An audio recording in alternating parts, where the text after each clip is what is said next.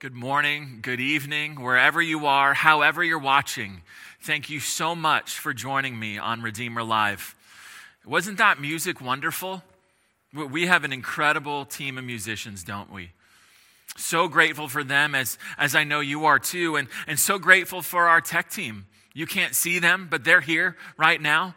And it would be so great if you would go on to, whether you're watching on YouTube or Facebook, if you would go on to a comment and thank our musicians and thank our tech team. They are working tirelessly to get these things out to you. And so want to make sure that you show them how appreciative you are.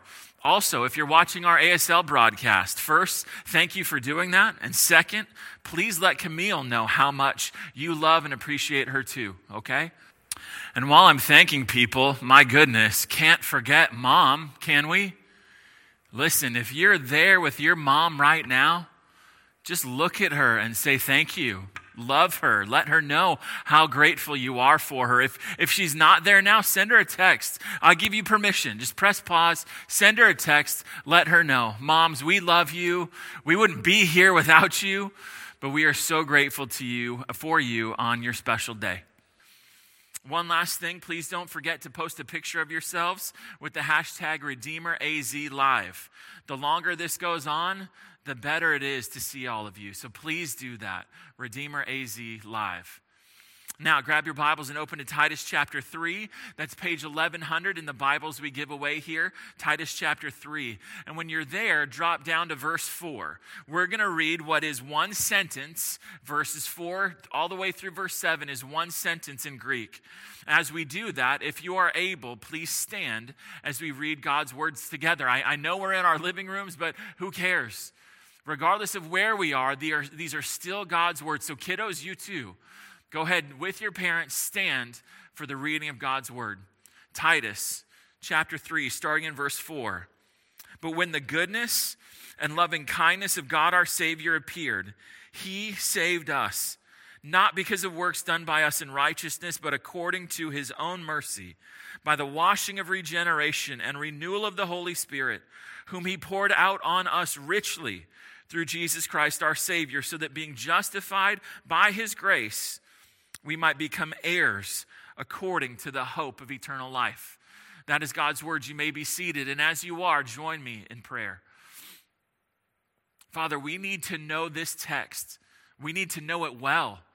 This was the motivation that Paul used to encourage Titus, to encourage the Christians on the island of Crete to live lives in devotion to you. It was these truths, these fundamental truths about salvation that would motivate them, that would push them to live for you and to love you and to serve you with their lives. Well, God, we need that just like they do. And so I pray that you would use this text in our lives, that you would open the meaning of this text to us so we can understand it, so we could live in light of you, so that we could worship you and praise you for your goodness and your grace to us. And Father, I pray the same thing for First Baptist of Tempe. I pray for Dr. Roger Ball. I pray that you would bless him and his team as they are seeking to shepherd the people of First Baptist Tempe during this crisis. Help them, give them ideas, bless the preaching, do everything necessary in order to let them know, to let the flock of that church know how much their shepherds love them and care about them during this time. Bless their teaching this weekend and bless ours now, I pray, in Jesus' name. Amen. Now, many of you watching have had children, and everyone watching was born, obviously. The birth of my son, our first child, which happened 7 years ago this past week, was one of the most incredible moments of my life. It changed my life forever. In that moment, I didn't know I could love somebody so much that I just met 1 second earlier. But it happened. Love just flooded my soul in that moment. It was incredible, and I'll never forget it. We've all had the experience of being born, obviously, and some of us have even given birth. And both of those experiences will help us as we return to our text today about God's teaching on the new birth or regeneration.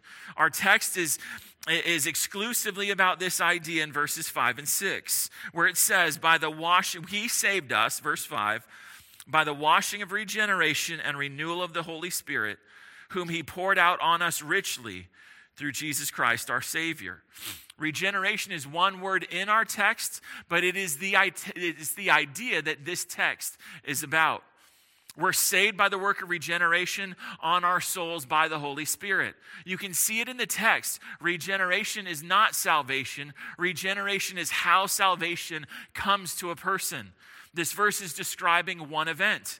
The washing, regeneration, and renewal, they're all the same event. They're all the same thing. And I said last week that regeneration is one of the most important truths that you and I need to know, period. We need to know this truth well. And yet there is so much confusion about this truth. That's because most people will not answer the question, how is a person saved, with a reference to regeneration?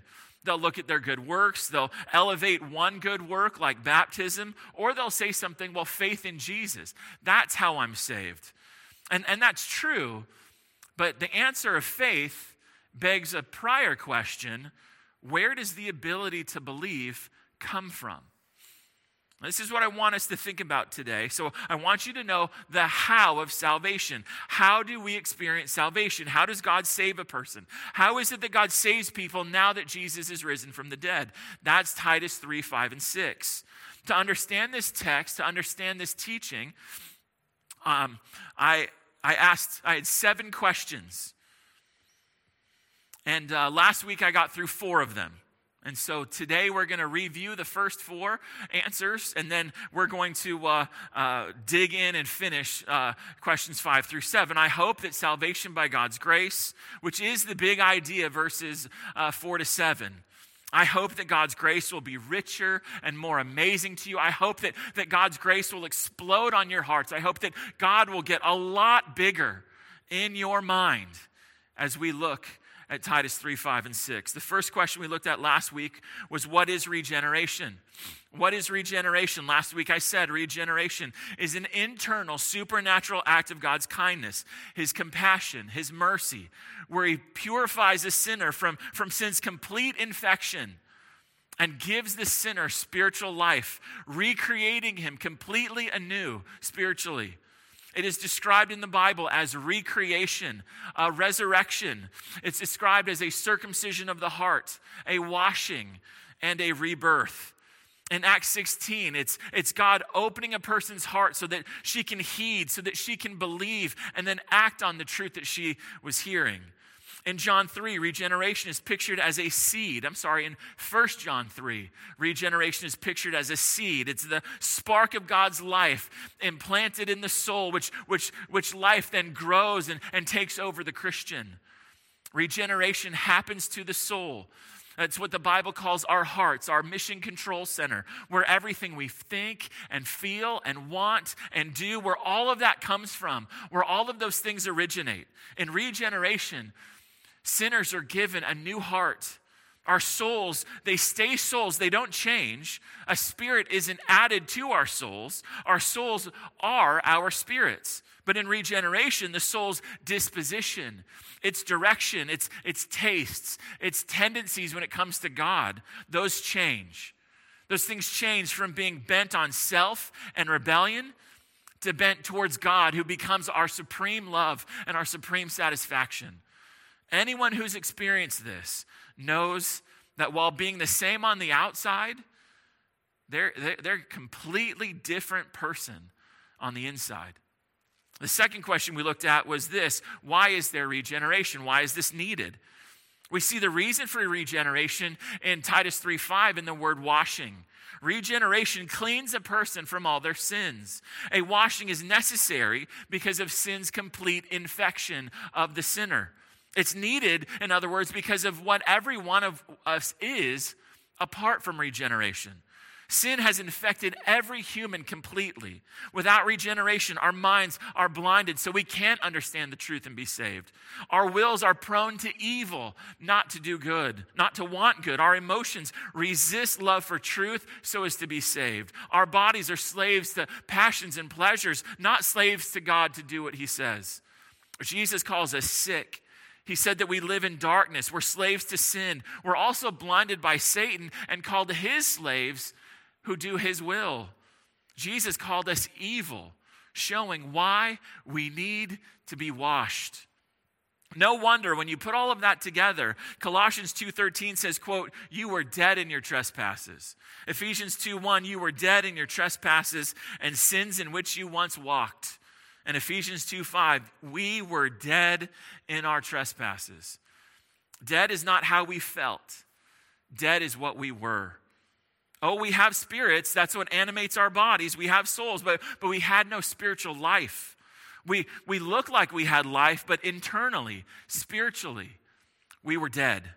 We were dead to God, dead to Christ, dead to the work of the Spirit, dead to the things of God and His truth. His truth had no effect, no impact on us. How much impact does anything have on a corpse? None. Food does no good to a body unless that body is what? Unless it's alive. We might know the truth, we might feel conviction, but that's not evidence of spiritual life. For the sinner to do what God wants, he must want to do it. But he is a slave to sin, blind to the truth, hostile in mind and hard in his heart. Spiritual death is why Jesus said, John 3:3 and John 3:5, people, quote, cannot see and, quote, cannot enter the kingdom of God. It's why he said in John 6:44, quote, no one can come to me unless the Father who sent me draws him. And it's why God said through Paul, 1 Corinthians 2:14, the natural person does not accept the things of the Spirit of God. He is not able to understand them because they are spiritually discerned. Left to themselves, sinners have no ability to come to Christ. They don't have any ability to embrace the truth of the gospel. They don't have the ability to enter the kingdom and be saved. They may know the facts. They may know if the facts are true. They may even feel conviction, but the truth makes no real impact on them. They may hear the truth. It may affect them, but they won't embrace it. They ignore it. They reject it. They explain it. Why do we need regeneration? Because we are dead in our sins. Third, who experiences regeneration? Who experiences regeneration? The answer is those who are saved. Those who in Titus 3:4 and 3:6, those who have both God the Father and Jesus Christ as their Savior. After regeneration, Christians are they have physical life and they have spiritual life. The life of God now resides in the heart, in the soul of a person that the nanosecond before did not have life in them at all. This is the inner washing, the recreating of the fallen nature. Regeneration is the reversal of total depravity. Sin's complete infection of everything that we are is washed, it's purified, it's recreated. Regeneration opens our spiritual eyes. It gives us the ability to think and understand the truth, to feel in line with the truth, to want what God wants supremely more than anything else, and to freely choose to know Him, to love Him, and to serve Him with our lives. So only saved people, only followers of Jesus are regenerated. The fourth question is, who does the regenerating? Who does the regenerating? Who accomplishes regeneration? Who is it that actually makes the follower of Jesus a new creation? Look back at Titus 3:5. It says that we, by the washing of regeneration and renewal of the Holy Spirit. John 6:63, Jesus said, it is the Spirit who gives life. The flesh is no help at all. The flesh, the unsaved, rebellious people cannot give themselves life. Now, there are handfuls of verses, Ephesians 2, James 1, 1 Peter 1, that say it's the Father who regenerates sinners. However, this work is primarily attributed to the Holy Spirit in the Bible. But all that means is this: both the Father and the Spirit are agents of regeneration. Together, they accomplish regeneration on the soul of the sinner. And this is the consistent teaching of the Bible. I showed you the Spirit's work in Ezekiel 36 last week, and then we ended our time together in John 3. John 3 is where I want to start us today. So keep your finger in Titus chapter 3 and turn to John 3. John chapter 3, that is page 983 in those blue Bibles, John chapter 3. This passage is so critical for us to understand that I want to look at it again. And this time I want to dig down even deeper than last time. Let's watch Jesus connect the work of the Spirit to regeneration, starting in verse 1. Now there was a man of the Pharisees named Nicodemus, a ruler of the Jews. This man came to Jesus by night and said to him, Rabbi, We know that you are a teacher from God, for no one can do these signs that you do unless God is with him." Jesus answered him, "Truly, truly, I say to you, unless one is born again, he cannot see the kingdom of God." Did you see that in verse 3? You must be born again. That is not a command. That is a statement of fact. A man who had only known entering the kingdom, only known being saved because of his race and because of his good works. Jesus destroys the entire system with one sentence saying, to be saved, to enter the kingdom, you must be born again. Salvation, in other words, is something that happens to you, Nicodemus. It's not something that you do. It doesn't come from you. You can't do anything for this. In other words, Jesus is saying we didn't choose to be physically alive, and nobody chooses to be spiritually alive. This is John 1:13. Regeneration is not the result of our will, our choice. This is what Jesus is getting at when he says, verse 3, Jesus answered him, "Truly, truly, I say to you, unless one is born again, he cannot see the kingdom of God." Nicodemus said to him, "How can a man be born when he is old? Can he enter a second time into his mother's womb and be born?" I don't think Nicodemus is confused about when he asked Jesus this question. He knew exactly what Jesus is saying. He understands that Jesus is saying this second birth is impossible, which would mean it is impossible. Nicodemus is realizing this. It is impossible for him to enter the kingdom. Being born is an absolutely obvious analogy to the idea that nothing the sinner does precedes regeneration. The infant does nothing. Birth happens to the infant. The second birth happens to the sinner. An infant contributes nothing to his birth. Sinners contribute nothing to their second birth. Jesus didn't answer his question with a how-to course on how to be born again. That's because there are no steps to being born again. There's no how-to manual, just like there's no how-to manual that infants read before they're born. He or she, infant, is just along for the ride, so to speak, completely passive, and then they're born. And like birth, the Spirit gives spiritual life to the soul of a sinner only once. You're not born and then born and then born and then born physically. You're born once physically, and you are born once spiritually. You are not born again and then again and again and again and again. A baby comes from the realm of darkness, enters the realm of light, and then all her faculties instantly kick in: breathing, seeing, smelling, hearing, all those things. In a similar way, we come from the realm of spiritual darkness, and as soon as we're born again, all our faculties kick in. Intellectually, the truth we hated, we now want more of. What we resisted, we now embrace. What we thought before, we now reject. Emotionally, the disgust that we felt for God and the love that we have for sin is replaced with love for God and hatred for sin. Our desires change from wanting rebellion and rejecting righteousness to wanting righteousness and rejecting rebellion. All Christians know what I'm talking about. Look at how Jesus answers his question about being born again. Verse 5. Jesus answered, "Truly, truly, I say to you." Notice, there's no how-to. He just restates what he said. "I say to you, unless one is born of the water and the Spirit, he cannot enter the kingdom of God." The water refers to the washing of Titus 3:5. It's the spiritual cleansing that we saw last week in Ezekiel 36. And notice the regeneration. Notice it is being born of the Spirit, born by the Spirit of God. This is what must happen in order for a person to enter the kingdom, to be saved. Verse 6, "That which is born of flesh is flesh. That which is born of the Spirit is spirit. All flesh can produce is more flesh." You can't get the Spirit, you can't get life from your flesh. You can't get life, spiritual life, using your flesh. You can't give yourself life. Sin, rebellion, a proclivity, a bent against God cannot be fixed by sinners. Human effort contributes nothing to this. Regeneration is supernatural. Notice, it is born of the Spirit. It is the Spirit who must give birth to you. Whatever, in context here, whatever a person has accomplished religiously, morally, doesn't make them fit for salvation.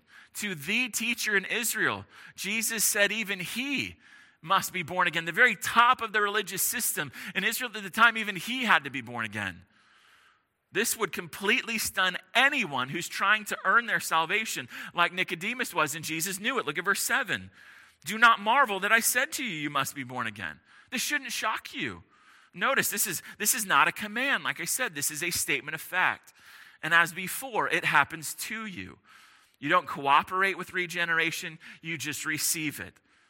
And who does that work? Jesus tells us again in verse 8 who the regenerator is. Verse 8, the wind blows where it wishes, and you hear its sound, but you do not know where it comes from or where it goes. So it is with everyone who is born of the Spirit. There's that phrase again. Here is a final analogy that, like birth, takes salvation completely out of the hand of sinners and places it squarely in the gracious hands of God.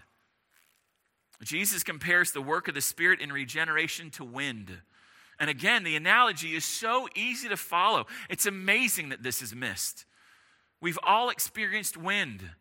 Well, let's think through Jesus comparing wind to the Spirit's work of regeneration.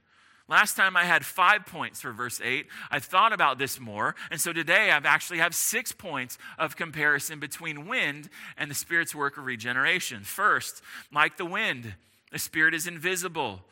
You can only see the effect of the Spirit. You cannot actually see the Spirit. Second, like the wind blowing, the Spirit is active. But think about it. Just as there's no set pattern to the wind blowing, so there's no set pattern to the work of the Spirit in regeneration. You cannot set up rules and regulations for how and when and who he regenerates. There are not prerequisites for regenerations. You must do this and then you're regenerated. None of that is there. This invisible force, third, this invisible force of the wind has an effect on physical objects. Just as the third person of the Trinity, who is not a force, but who is a person, he actively but invisibly works on the soul. But it's his regenerating effect on the soul, while happening invisibly, is seen physically. How? In the changed life of the sinner after regeneration. The moment passes without us even being conscious of it. But we're conscious of the effect of regeneration because everything changes. Just like the fourth, just like the wind blows where it wishes, so the Spirit does as he wishes in regeneration. Just as no one can control the wind, so no one can control the Spirit in birthing people again.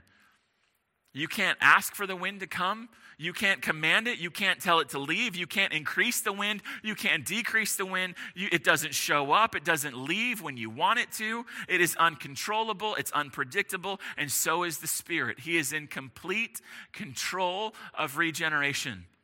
Sinners do not and cannot get him to come. They do not and cannot get him to go. He gives spiritual life however and whenever and to whoever he wants, which is the point to this Pharisee. It's not based on your works. You're not earning your prerequisites so that you can be saved. That's not happening. Fifth, the wind cannot be resisted. When it's blowing, you just have to deal with it until it's over. So the Spirit, being God, has the attribute of omnipotence, meaning when his work begins, it cannot not be accomplished. His power, in other words, in regeneration is irresistible. And sixth, like the wind that you can hear, but to quote verse 8, you don't know, quote, where it comes from or where it goes. So it is with everyone who's born of the Spirit. There is an unpredictable mystery about regeneration. We don't exactly understand how this happens or exactly what God does to actually give new life. We just know that from the Scriptures he does, and he does that by the Spirit. So in both analogies, birth and wind, we are not in control. We did not choose regeneration. And this, I think, is if you're watching right now and you have a problem with what I'm saying, I think this gets to the very core of why. You want to have some control over your salvation. You cannot fathom the idea that you are purely at the mercy of God to save you. But this is the outworking of the idea that we've been seeing for weeks now in Titus chapter 3. He saves because he is kind. He saves because he is compassionate. He saves because he is merciful. And he saves because he is gracious. Just like birth. Well, let me put it this way. How much control, how much say, how much choice did you have on your first birth? None. Just like your mom. The Holy Spirit did it all. How much control, how much say, how much choice do we have with the wind? Again, none. You were passive. You had no control. You did nothing to birth yourself the first time. And if you're born again, you did nothing to birth yourself the second time either. That should cause you to pause right now and be amazed that the God of the universe would be merciful to you. That he would look on you, one, according to Titus chapter 3, verse 3, who was in rebellion against him, hating others. When you were dead in your sins, it says, and he made you alive. And he gave you life. Now, after that review, the fifth question we want the Bible to answer is this: how does regeneration happen? How does regeneration happen? And with this, we can only lightly touch the edges of the mystery that Jesus just talked about in John 3. Turn back to Titus chapter 3. How regeneration, in the actual moment, how that happens is mysterious. Like I said, does the Spirit touch our spirits? What happens there? First, this much we can say: the Holy Spirit is poured out in regeneration by the Father through Jesus. Look at verse 5 again. He saved us by the washing of regeneration and renewal of the Holy Spirit, whom, that's the Spirit, whom he poured out. He goes all the way back to verse 4, God our Savior, God the Father, whom the Father poured out on us richly through Jesus Christ our Savior. The Trinity, in other words, is involved in regeneration. This is yet another act of God's mercy when he appeared to us personally and saved us. So the washing, the regenerating, the renewing, and the outpouring are describing the same event. This is how a person is saved. This is how salvation comes to a sinner. And all of that happened, verse 6, through Jesus Christ our Savior. So the Father gives the Spirit to Jesus, who gives him to the people that he saves. Acts 2:33 says Jesus poured the Spirit out on the day of Pentecost, and Titus 3:5 and 6 describe a kind of continuation of that outpouring that happens every time a person is born again. Every time a person is regenerated and then they're saved, Jesus pours the Spirit out on them to regenerate them. And as evidence of Jesus' deity in this text, not only is Jesus combined with the Father in the work of salvation, not only does he share the same title, Savior, as the Father has in verse 4, but think about it. Jesus is seen here as fulfilling the I will promises of Ezekiel 36, which were things that Ezekiel said, Yahweh, the Lord. Those were things that he promised to do. Jesus here fulfills them. Why? Because he is Yahweh. He is the Lord. And notice the text, God's mercy in the fact that he is seen in the fact that he gives copious amounts of the Spirit in regeneration, richly, generously, abundantly supplied. In other words, he meets all our needs for spiritual life. He does everything we need to be born again. In context, once again, good works are useless to do this. There's no lack because the Spirit is given richly. All mercy, all grace, all salvation, all regeneration, all of the Spirit, it all comes through Jesus. That's why he's the Savior. All the blessings that come with salvation come from the Father through him.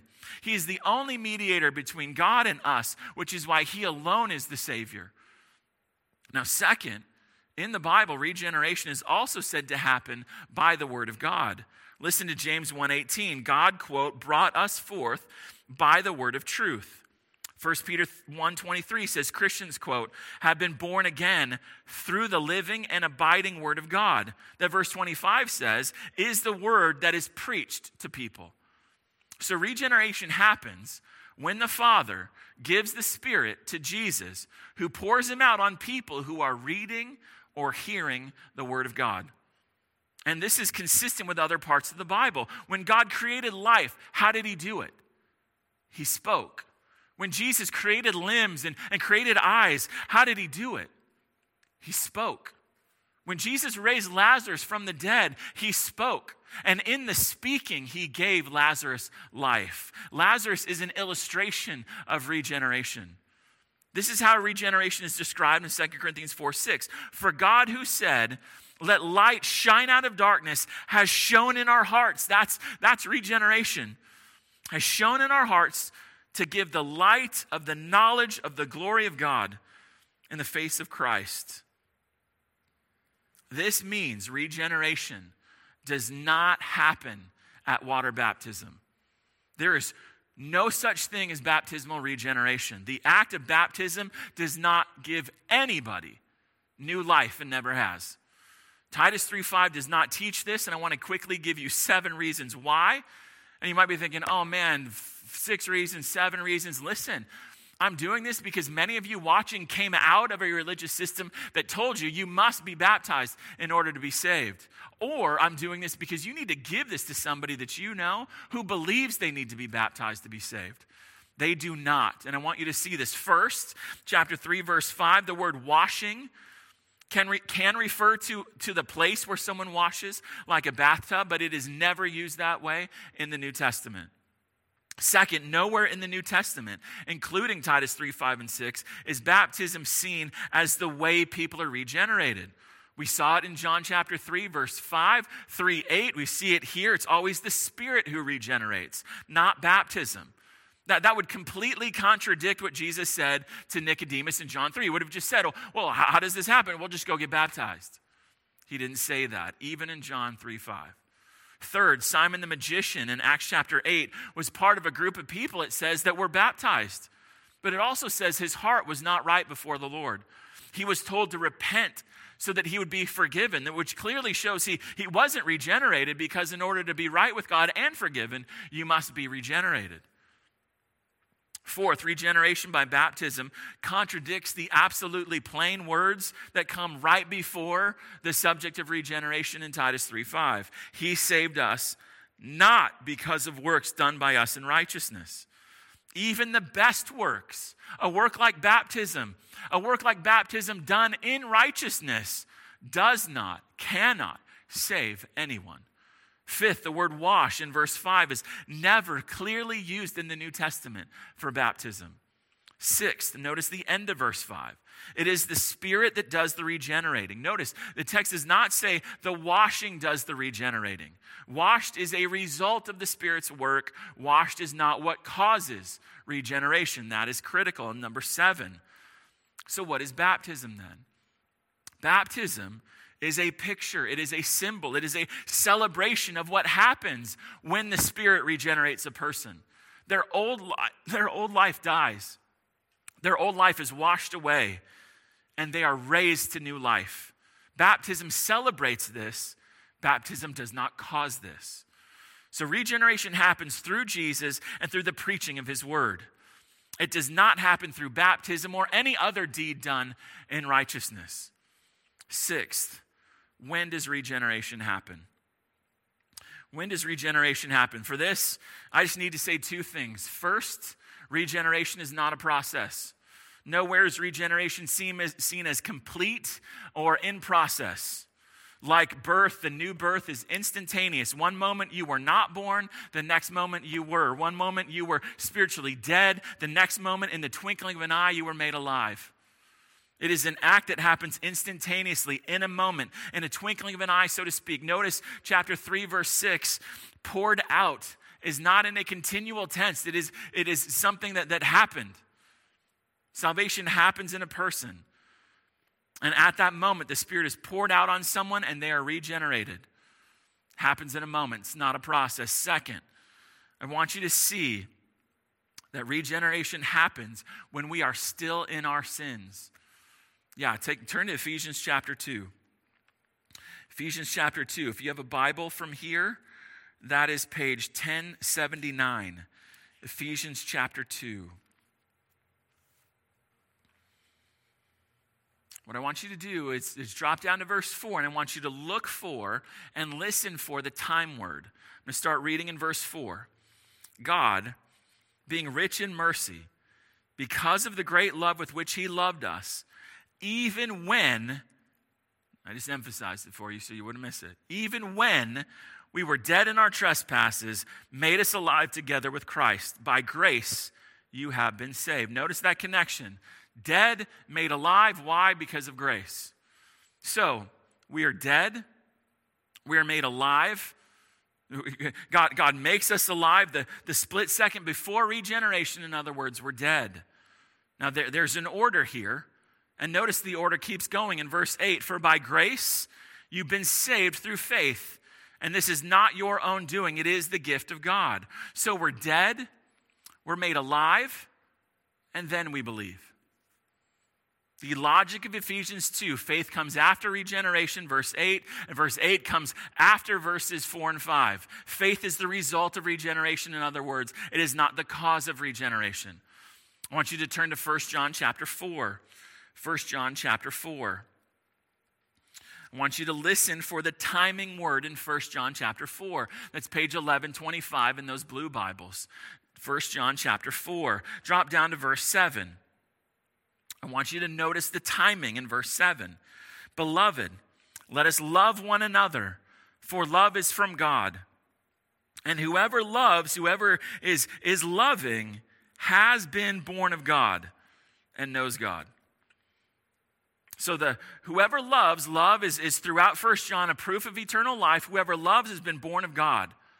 So, being born of God precedes being a loving person. Being a loving person, in other words, is a result, John is saying, of regeneration. This timing is clear in 1 John 5:1.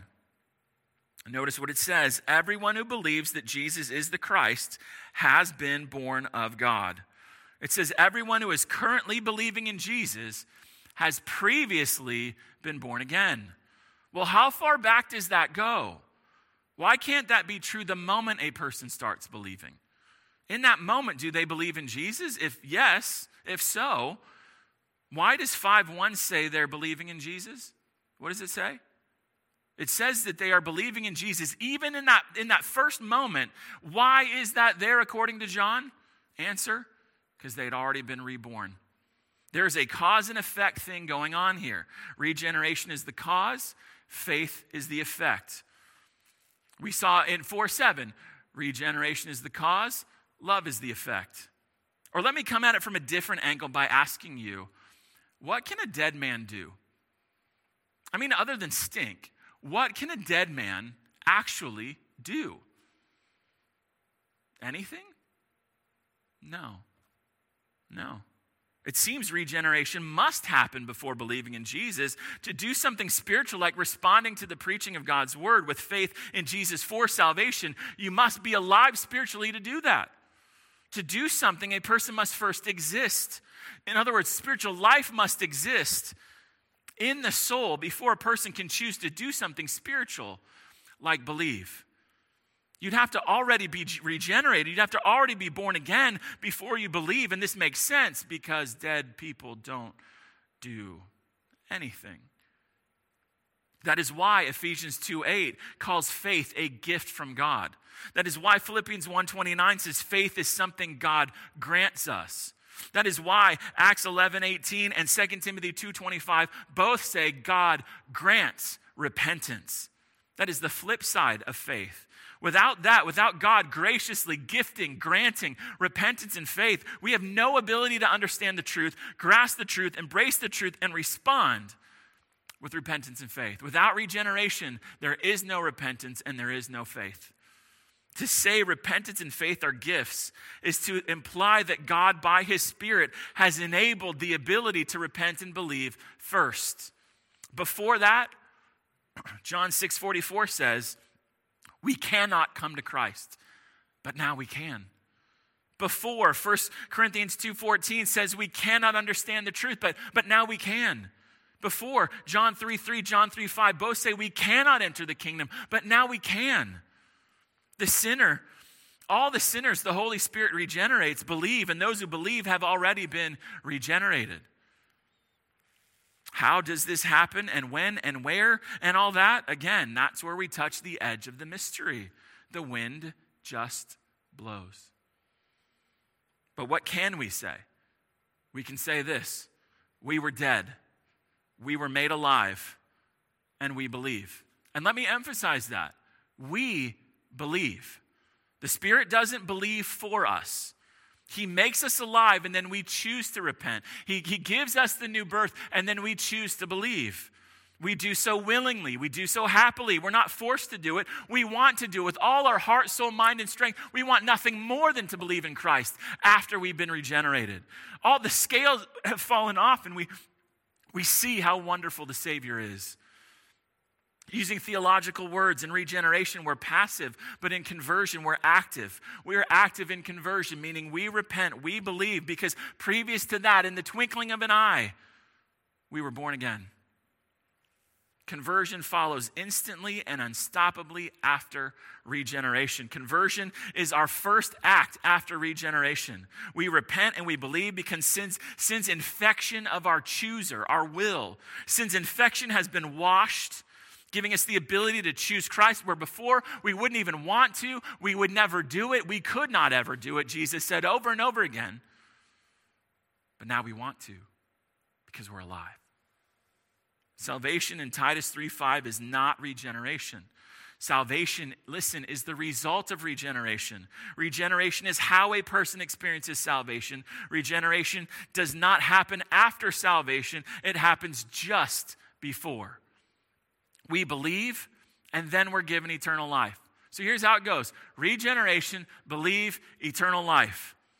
We don't get eternal life from regeneration. We believe, and then we're saved. Then we're united to Christ. Then our sins are forgiven. Then the Spirit indwells us. The indwelling of the Spirit is not regeneration either.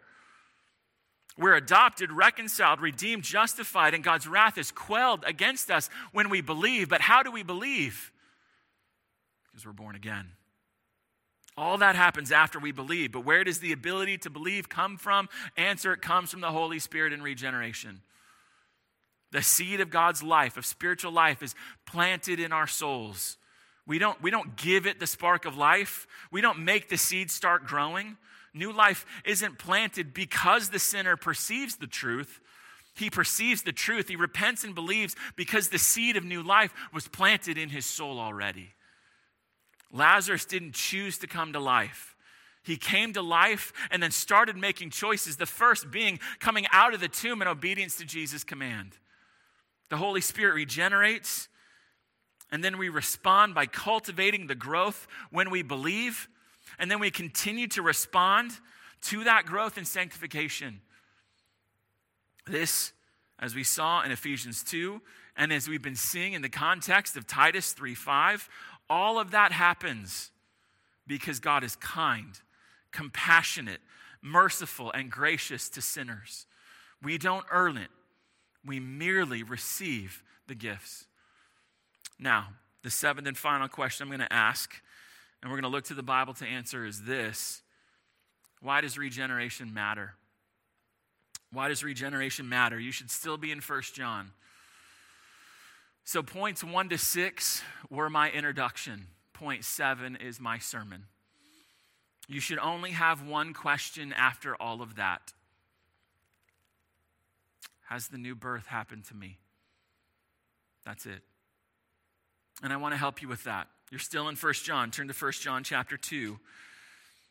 1 John chapter 2. 1 John gives the evidence that someone has been born again.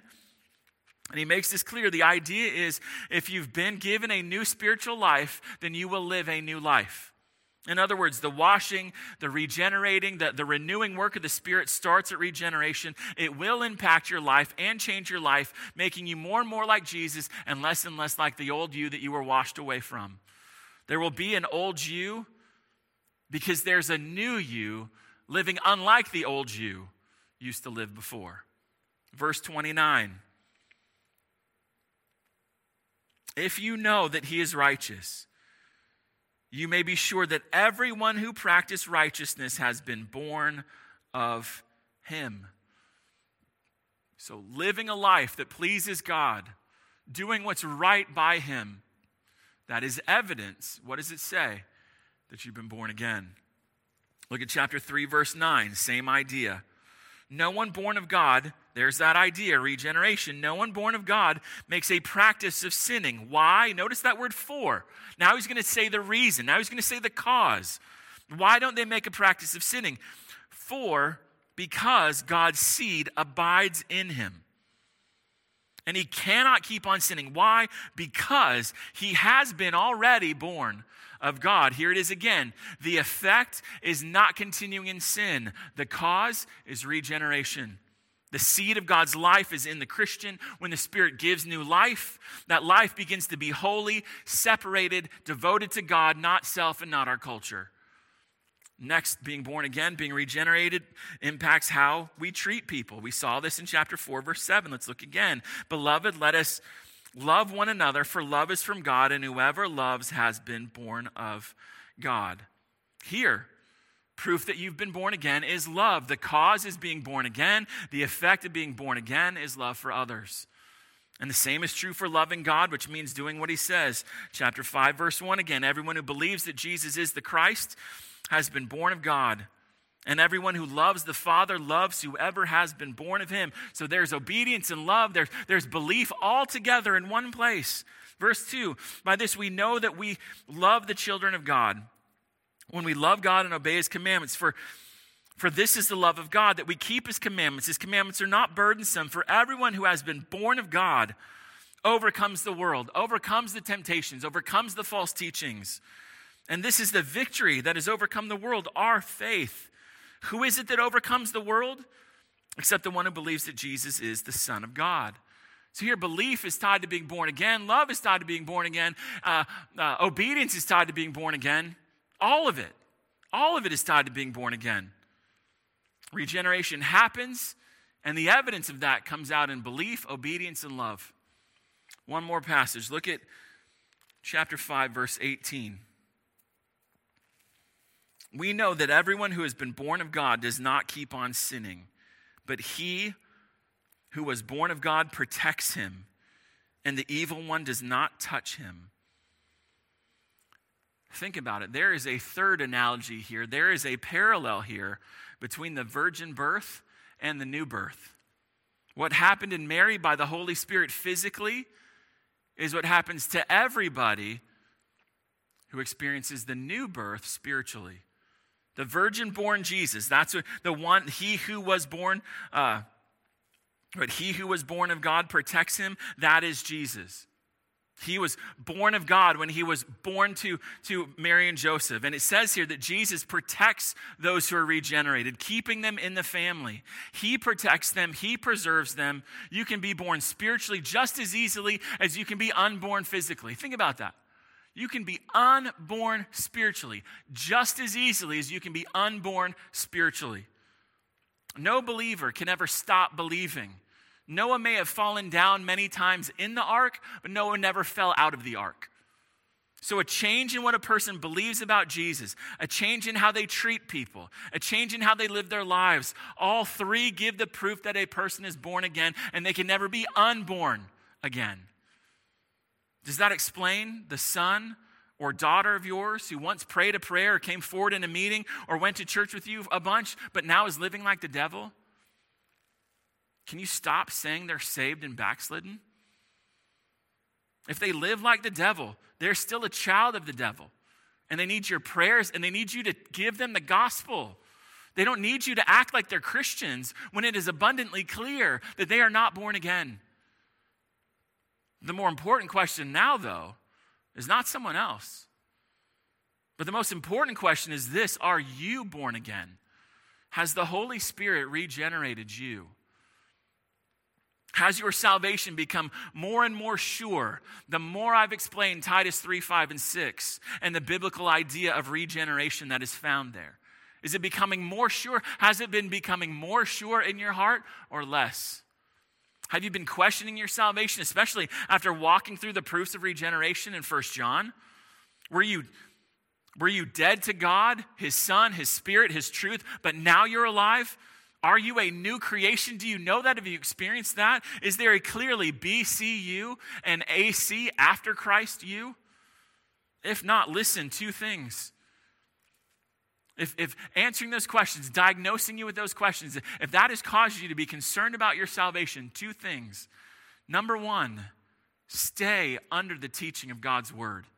Read it, listen to it, memorize it. When you feel conviction, lean into that. Romans 10:17, faith comes from hearing the word. So stay in the Bible. And second, like I said last week, pray. Ask God for the wind of the Spirit to blow on you.